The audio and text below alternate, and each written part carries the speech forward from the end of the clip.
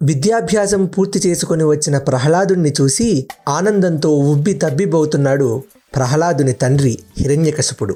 నాయనా ప్రహ్లాద, విద్యాభ్యాసం పూర్తి చేసుకుని వచ్చావు కదా, ఏం నేర్చుకున్నావు? గురువులు ఏం నేర్పించారు అని ఉత్సాహంతో అడిగాడు హిరణ్యకశిపుడు. దానికి ప్రహ్లాదుడు, తండ్రి, చదివించిరి నను గురువులు, నీ చదివితి ధర్మార్థ ముఖ్య శాస్త్రముల్, నీ చదివినవి గలవు పెక్కులు, చదువులలో మర్మమెల్ల చదివితి తండ్రి అని అనగానే హిరణ్యకశిపుడు వెంటనే, ఆహా, చూశారా మంత్రులారా, నా ప్రహ్లాదుడు చదువులలో మర్మమంతా చదువుకున్నాడట. ఏమిటి నాయనా ప్రహ్లాద, నీవు తెలుసుకున్న మర్మము అని హిరణ్యకశిపుడు అడగగానే ప్రహ్లాదుడు వెంటనే, ఇందు కలడందులేడని సందేహము వలదు, చక్రి సర్వోపగతుండు, ఎందెందు వెతకి చూచిన అందందే గలడు, దానవాగ్రని వింటే ఇక్కడా లేడు అక్కడా లేడు అని కాదు, ప్రతి చోట అన్నిటిలోనూ విశ్వవ్యాప్తంగా ఉన్నది ఆ విష్ణువే అనే విషయము అన్ని చదువుల్లోనూ ఉన్న ఒకే ఒక్క మర్మము అని నాకు గురువులందరూ నేర్పించారు తండ్రి. అన్నిటిలోనూ అందరిలోనూ ఉన్నది విష్ణు ఒక్కడే అనే విషయం నాకు అర్థమైంది అని అన్నాడు ప్రహ్లాదుడు. ఒక్క 2 నిమిషాల క్రితం ప్రహ్లాదుని చూసి ఆనందంతో ఉబ్బి తబ్బిబైపోయిన హిరణ్యకశిపుడు ఇప్పుడు ఆక్రోశంతో ఊగిపోతున్నాడు. హిరణ్యకశిపుడికి వైరి అంటే విరోధి విష్ణువు. శాపవశాన జయ విజయులు ఇలా హిరణ్యాక్షుడిగా హిరణ్యకశిపుడిగా భూమి మీద పుట్టారు. హిరణ్యకశిపుడికి బద్ధ శత్రువు విష్ణువు.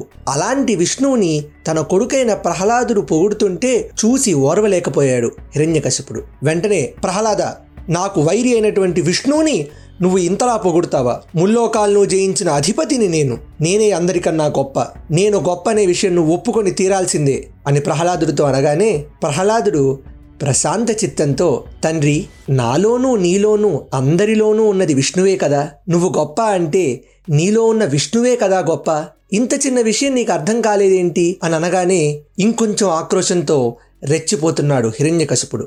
అంత ఆనందంతో ప్రేమగా దగ్గర తీసిన అదే ప్రహ్లాదుణ్ణి పక్కనున్న మంత్రుల వైపు చూస్తూ, ఈ ప్రహ్లాదుణ్ణి నానా చిత్రహింసలు పెట్టండి, నేనే ప్రపంచంలో అందరికంటే గొప్ప అని వాడి నోటి నుంచి నేను వినాలి అని చెప్పి అక్కడి నుంచి రసాభాసగా వెనక్కి వెళ్ళిపోతాడు హిరణ్యకశిపుడు. అలా వెళ్ళిపోతున్న హిరణ్యకశిపుడిని చూసి ప్రహ్లాదుడు ఇలా అంటాడు, తండ్రి, నన్ను ఈ ప్రపంచంలో ఏ విషయాలు బాధ పెట్టలేవు, ఎందుకంటే నన్ను నీటిలో ముంచేస్తావా, గాలిలో తోల్చేస్తావా, లేదా అగ్నిలో కాల్చేస్తావా, అన్నిటిలోనూ ఆ విష్ణువే ఉన్నాడు, ఇక నాకు భయం ఎందుకు? కలడంబోధిన్, కలడు గాలిన్, కలడ ఆకాశమునన్ కుంభినిం, అన్ని చోట్ల ఆయనే ఉన్నాడు కదా తండ్రి, నాకింకెందుకు భయము అని అంటుంటే ఆ మాటల్ని లెక్క చేయకుండా హిరణ్యకశిపుడు సభలోంచి వెళ్ళిపోతాడు. ప్రహ్లాదుణ్ణి చాలాసార్లు భయపెడతారు. నీ తండ్రే ఒప్పుకో, నీ తండ్రే గొప్ప అని ఒప్పేసుకో, ఏముంటుంది అని అడిగితే అందరిలోనూ విశ్వవ్యాప్తమై ఉన్న ఆ విష్ణువు తప్ప మరెవ్వరూ ఈ ప్రపంచంలో గొప్ప కాదు అని అంటుంటాడు ప్రహ్లాదుడు. ప్రహ్లాదుని నీళ్ళల్లో ముంచివేస్తే ఆదిశేషుడు నీటిలోంచి వచ్చి బయటికి కాపాడేస్తాడు. ప్రహ్లాదుడు సరెండ్రెన్స్ కి ప్రహ్లాదుడిని బాధ పెట్టినా, ప్రహ్లాదుడిని కొట్టినా తిట్టినా ప్రహ్లాదుడికి ఏమాత్రము నొప్పి లేకుండా ఉంటుంది. ఇవన్నీ సింబాలిజమ్సే.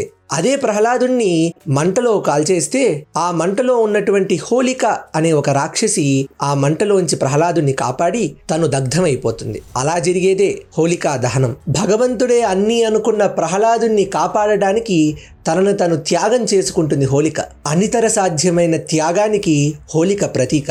అదొకటే కాదు, హోలీ రోజు మనం విభిన్నమైన రంగులతో ఆడుతూ పాడుతూ ఉంటాం. ప్రపంచంలో ఎన్ని రంగులున్నా అవన్నీ కాంతి పరావర్తనం చెంది ఒక్క తెల్లని కాంతి పుంజంలోంచే బయటికి వచ్చినట్టుగా, అంటే ప్రతి రంగు ఒక తెల్లని సరళ వెలుగు నుంచే వచ్చినట్టుగా ప్రపంచంలో ఎన్ని రూపాలున్నా, ఎన్ని దేహాలున్నా, ఎన్ని ఆకృతులున్నా వాటన్నిటిలో ఉన్న సింగులారిటీ ఒకటే ఒక కాన్సెప్ట్ అని, ఆ కాన్సెప్ట్కి మనం ఏ పేరైనా పెట్టుకోవచ్చు. దానికి ప్రహ్లాదుడు పెట్టుకున్న పేరు విష్ణువు. అంతే. అన్నిటిలోనూ ఉన్న యూనిటీ ఒకటేనని, ఎన్ని భిన్నత్వాల్లో ఒకే ఒక ఏకత్వం ఉందని చెప్పేదే ప్రహ్లాదుడి కథ.